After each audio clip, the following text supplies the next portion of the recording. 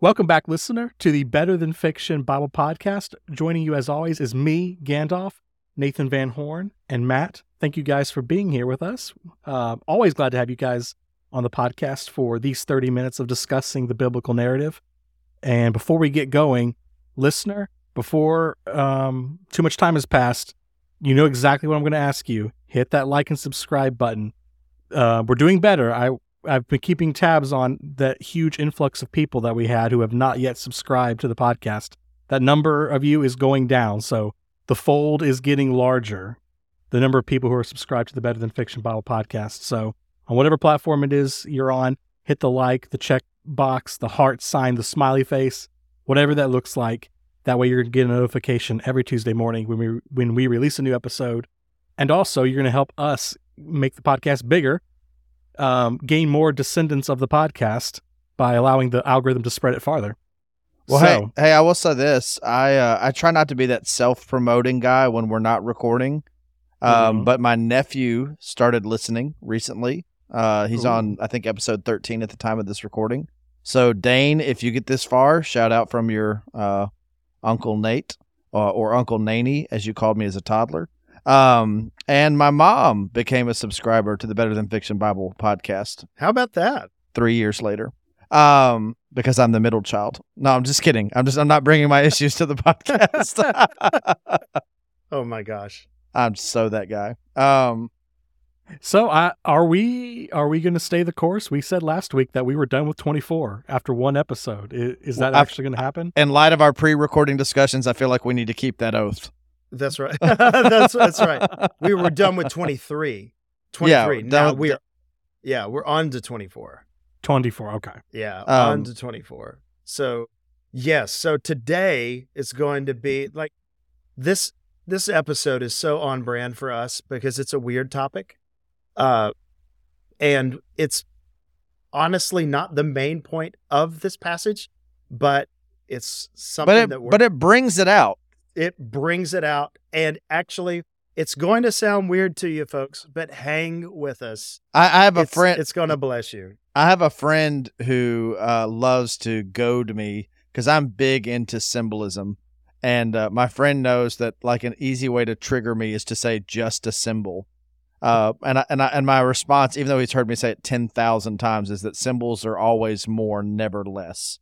That's right. And we have some of that in this passage. Are we going to need scandalous topics guy, Matt? Yeah, I always outkick the coverage for scandalous topics to Matt because if one of us has to be canceled, you know, I get burned first. So that's right. I tell you what. Matt would totally go Mockingjay from Hunger Games. If we burn, you burn with us. that's right. Gandalf, I think you should read today. We're going to be Genesis 24, 1 through 9. So just as a reminder of where we left off, we just inhaled Genesis 23 last week, which is Sarah's death and burial. Sarah, the mother of Isaac, the wife of Abraham. And the week before that, we had the genealogy that introduces Rebecca. Like we're on the cusp of a generational shift in the story. That's right. So this is where we're picking up. Mom has passed away. Son now needs a wife. Daddy is going to bring us back to our good old buddy Eliezer of Damascus. And probably. He's not named in the text. Allegedly. It's assumed here by many that this is who it is talking about. Yeah, I'm in the camp of Eliezer camp. Yeah, that's my official headcanon, is that we're talking about Eliezer again. There you go. So let's look in verses 1 through 9, chapter 24. We are in the short rows of Abraham's life now. It's coming to a close quickly, and he's putting his house in order. Go ahead. All right, so this is Genesis 24, 1 through 9, as always from the ESV. Now Abraham was old, well advanced in years, and the Lord had blessed Abraham in all things. Abraham said to his servant, the oldest of his household, who had charge of all that he had, "Put your hand under my thigh, that I may make you swear by the Lord, the God of heaven and the God of earth, that you will not take a wife for my son from the daughter of the Canaanites, among whom I dwell, but will go to my country and to my kindred, and take a wife for my son Isaac. The servant said to him, Perhaps the woman may not be willing to follow me to this land. Must I then take your son back to the land from which you came? Abraham said to him, See to it that you do not take my son back there. The Lord, the God of heaven, who took me from my father's house from the land of my kindred, and who spoke to me and swore to me, To your offspring I will give this land. He will send his angel before you, and you shall take a wife for my son from there. I love that. That's a shout to Exodus. But if the woman is not willing to follow you, then you will be free from this oath of mine. Only you must not take my son back there. So the servant put his hand under the thigh of Abraham his master, and swore to him concerning this matter. Thank you. So clearly, this is a big thing. Like, we don't really practice oaths in everyday normal life. But we do understand them, for instance, in the court of law, like putting someone under oath, and that breaking it, you're committing a serious offense. This thing that is taking place right here, Abraham is putting his servant under oath in order to make this happen. Nathan, why do you think he's putting Eliezer presumably here? Why do you think he's putting him under oath here? By the way, can we just agree, how the mighty have fallen? Eliezer has gone from named potential heir to unnamed servant securing a spouse for his heir. That's right. No, and I don't want to make light of that. Eliezer is a very faithful servant in this passage, right? Right. Why is he putting him under promise? Because it's a promise being made in light of a promise that God made. Right. And also the very first phrase, right? Now, Abraham was old. Yeah. So Abraham, in other words, Abraham sending him off on this journey, it's not lost on Abraham. I might not be alive by the time homeboy gets back. That's right. And so, and that'll go into the whole how the oath is taken thing. We'll open that up. But again, I after Genesis 22, after the Akedah, the binding of Isaac passage, where the next generation is secured on the Isaac front, the very next thing that happens is that Rebekah is introduced to the story, right? We're on that shift. Then Sarah dies, and how does Genesis 24 begin? Abraham was old, well advanced in years. The key contribution of Abraham to the story, in terms of agency and action, is done. He's passing the baton. He's passing the torch, so to speak. And so he wants to do that the right way. And so we've said this, he does not bury Sarah in the land of her birth. He buries Sarah in the land of God's promise. And you see the same implications when it's time to get a wife for Isaac. You don't take her from among the Canaanite women. This is what Esau will get wrong in the next generation. This potentially part of the Isaac and Rebekah have Jacob and Esau. What's one of the reasons Rebekah might favor Jacob over Esau? Because the servant went to the home country to get Rebekah. Esau takes his wives from in the land. And yeah, we'll come to that later. In other words, there's a character in that action that is not consistent with the content of God's promise.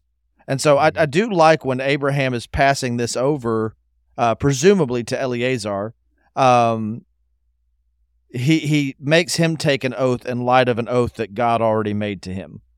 Okay, so Nathan, you kind of touched on it, no pun intended.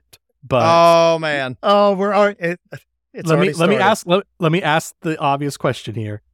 What is the significance? The thing that jumps out at me about this oath is that it's done by placing the hand under the thigh, which to me That like when I had to get the mortgage for my house from like the bank, I just did a handshake. I didn't have to do any hand thigh under business. the thigh. That's the fun. Yeah.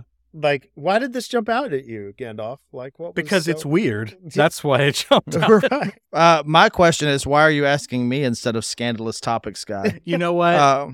You're absolutely right, Matt. What is with the thigh? The only thigh that my hand is going on is from KFC. And just like that, old N.W. Van Horn lived to podcast another day. Yeah, that's right. So, okay, why is it weird to you, Gandalf? Like, if you saw one man like touching another man's thigh and saying words to him that were fairly serious, would it look that's bizarre kind of to an you? intimate? That's kind of an intimate thing that you would not like engage in for like an oath, like for like, hey, this fetch quest, I need you to go and get a woman for my son. So let's talk about, first of all, what is associated with the thigh. Like, we're talking about by the way, it can be understood as loins here. Now, It's the genitals. Once Gandalf. Wait, what? Once Gandalf mentioned KFC, I just can't. Like, I'm stuck on chicken thigh. That's right.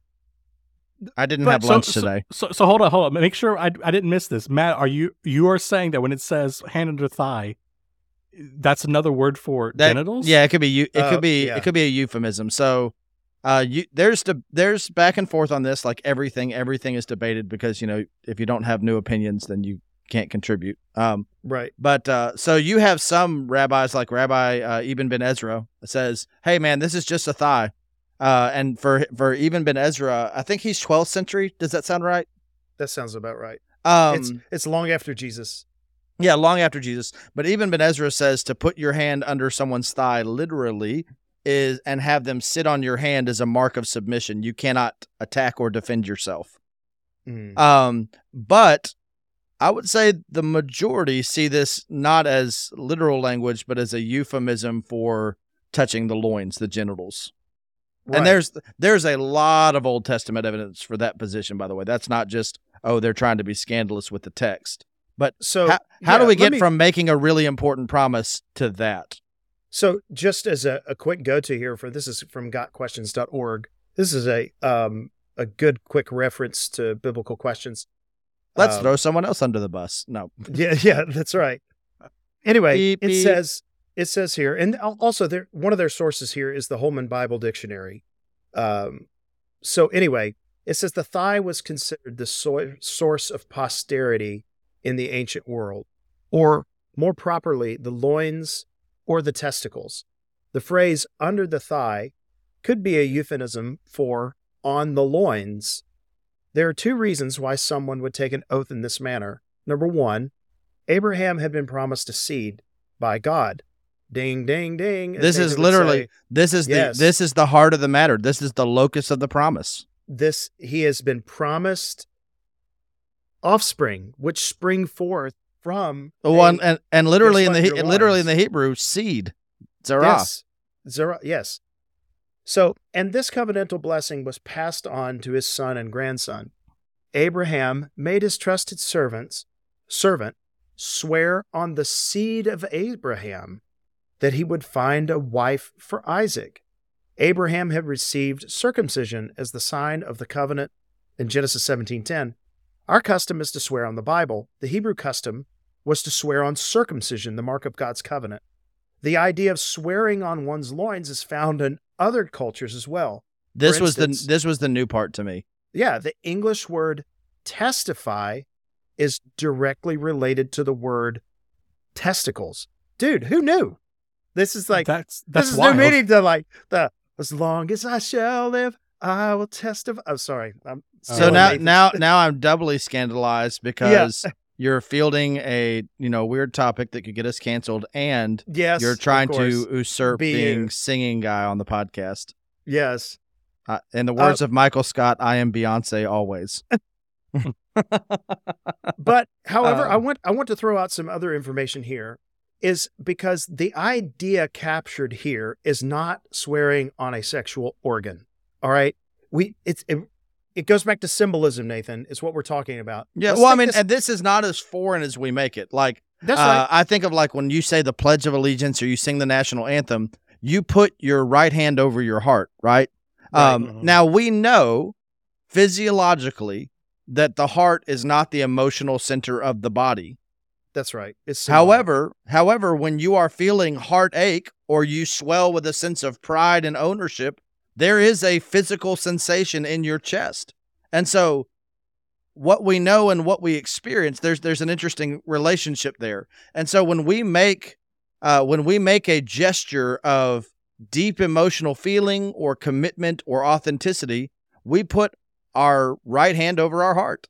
This is like court. When people testify in court, they put their right hand on the Bible. And this harkens from a day and age that seems to be slipping, where the Bible was recognized as a trusted source of truth. So you would not violate the truth by speaking testimony that is not keeping in line with it. If for Abraham, the seed is the center of the promises, and again, this is the whole point of the circumcision thing. Right. If the seed is the center of the promises, this is a symbolic act. This is a very appropriate way to mark this promise. So Gandalf, let me ask you something real quick. Okay. This is hearkening back to early in the podcast. And I think we called it, what was this episode? Genesis 4:1. I think it was the episode called Sexual Healing. And yes. Genesis chapter 4. Did we really do that? Yeah. Yes, we did. We really did. Oh, man. Yeah, that's right. We made it all this time. But when we talked about that, do you remember the premise of that episode is that when a man and woman come together in intimacy. Oh, I remember that. That was episode 20. That's right. They are being vulnerable with each other. Yes. I remember vulnerability being a main topic. And exposing the part of them that was covered once they left Eden. It was recapturing the intimacy of the garden and the stark realities outside of the garden. There is a vulnerability that is being covered. And here, this hand on the thigh, whether it's through the clothes or under the clothes or whether it's just symbolic, this is like sacred space here on a person. Man, I love that. Abraham's old, and there's in terms of promise fulfillment, in a sense, there's nothing left for Abraham to do. This is not making less of Eliezer. This is making more of Eliezer in a sense. Like, he's not the promised heir, but he does have an important role in seeing the promise move forward. Right. So what's interesting is, by the way, the word detest is also connected to testify, testicles, and to detest something is to bear witness against or to curse or to hate one from the bottom, so to speak. That literally, I detest is that from the bottom of who I am as a man. I'm going to have to rethink my entire usage of the whole TEST word group. I want to put out one more thing here, though. It's the whole idea that some believe that this action has the idea of calling one's descendants as the witnesses to this promise or this oath that is being made. And see, I think that actually makes a lot of sense here. It does. Because Abraham tells Eliezer, presumably, the servant, you're going to be free from this oath if you don't find a woman who is willing to come back with you. Like, Abraham has believed God's promise that God is going to give him a descendants, but not only does Abraham need a son for that to happen, the son needs a wife. The son needs a wife. So this is Abraham swearing on the Matchmaker, children. make me a match. That's right. But this is making the servant swear on descendants that will only exist if God's promises are true. I love that. Go ahead, Gandalf. Edit me out there. Oh, I was just saying that's a big act of faith from Abraham. Right. For sure. Yeah. You know, we are marveling against like what's actually happening here and what are they touching and what's going on. But like this has huge implications on the faith spectrum of this is even a greater, like the whole statement of when they went up on Mount Moriah, hey, we're going to go up and worship and come back to you. This is Abraham saying, yeah, by the way, if you can't find a woman, you're free of the oath. But you know what? I'm believing God's promises, so I'm going to make you swear on my grandchildren that are only going to be there if you find a woman. Well, I like that. Huge. So it's grounding Eliezer's present commitment and activity in a past promise that God has made, and in the future descendants as represented by the loins. Yes. So it's like the present moment is bracketed by past and future considerations. I really like that. And that you see that a lot of places in the Bible. So now with all of this stuff swirling around in my head, thinking about Testify in new ways now, but more so than that, raise your hand if you're going to hear that Avalon song in your head for the rest of the day. but hey, I'm all for let's testify by raising hands. Let's be moderns here. But here's what I'm getting at, Nathan. I'm reading through the Bible this year in the New Living Translation, and there are several places where it talks about qualifications for Levites and qualifications for like access to the temple. And it seems really bizarre when you're reading Leviticus and it says, no one with crushed testicles can even go in to the sacred space. Nathan, do you think that somehow this is connected to that? That is one of the first places my mind goes. It's because of what does it represent? You know, we've talked so much about the Abraham family doing what the Adam family failed to do. And before things went wrong with the Adam family, again, not the Adams family, but the Adam family, before things went wrong with the Adam family, their presence on earth was marked by fellowship with God in the garden. In the Abraham family, that will take its own form via the tabernacle and the temple, God's presence with them. Here's why it's so neat to me. Two ways. One, God will ultimately tabernacle among his people in Jesus Christ. And after Jesus, one of the most interesting stories we have in the book of Acts is Philip and the Ethiopian eunuch. This is from the latter part of Acts chapter 8. The eunuch had gone up to Jerusalem to worship, and yet in his chariot he's reading Isaiah, and he can't understand it. Why can't he understand it? He's just been to Jerusalem. It's as hard to find a rabbi in Jerusalem as it is to find a doctor in the hospital. They're everywhere, unless you can't go into the temple. That's right. But he was a eunuch. That's it. And so what I love is his inability to go into the temple does not keep the God of the temple from coming out to him. And he's, because the promised seed, picking up from what Paul says in Galatians, because the promised seed has come ultimately in Jesus, climactically in Jesus, the eunuch is brought into the people of God. Like, what's the qualification for him being baptized? If you believe with your whole heart that Jesus is the Son of God, right? So I love there's certainly I need more time to chew on that and think about that. But there's certainly there's something there. Right. Edit that out. I said that very. There's certainly something there. Right. Yeah. So yeah, and it just goes to show, as we say all the time, there's more here, not less. And honestly, almost any time you see something weird in the Bible, there is a big reason for it. And I just want to hit on one thing we haven't touched, and this is the nature of the oath. How do you know who's an appropriate spouse for Isaac to carry the promise forward? It's not only where she comes from, it's where she's willing to go. She's got to have a faith. She's got to have a faith similar to Father Abraham. She's got to be willing to leave her father's house and go to the land that God will show her. Don't you love that? The whole thing hinges on that. And Abraham trusts that it's going to work out just fine because God made him a promise.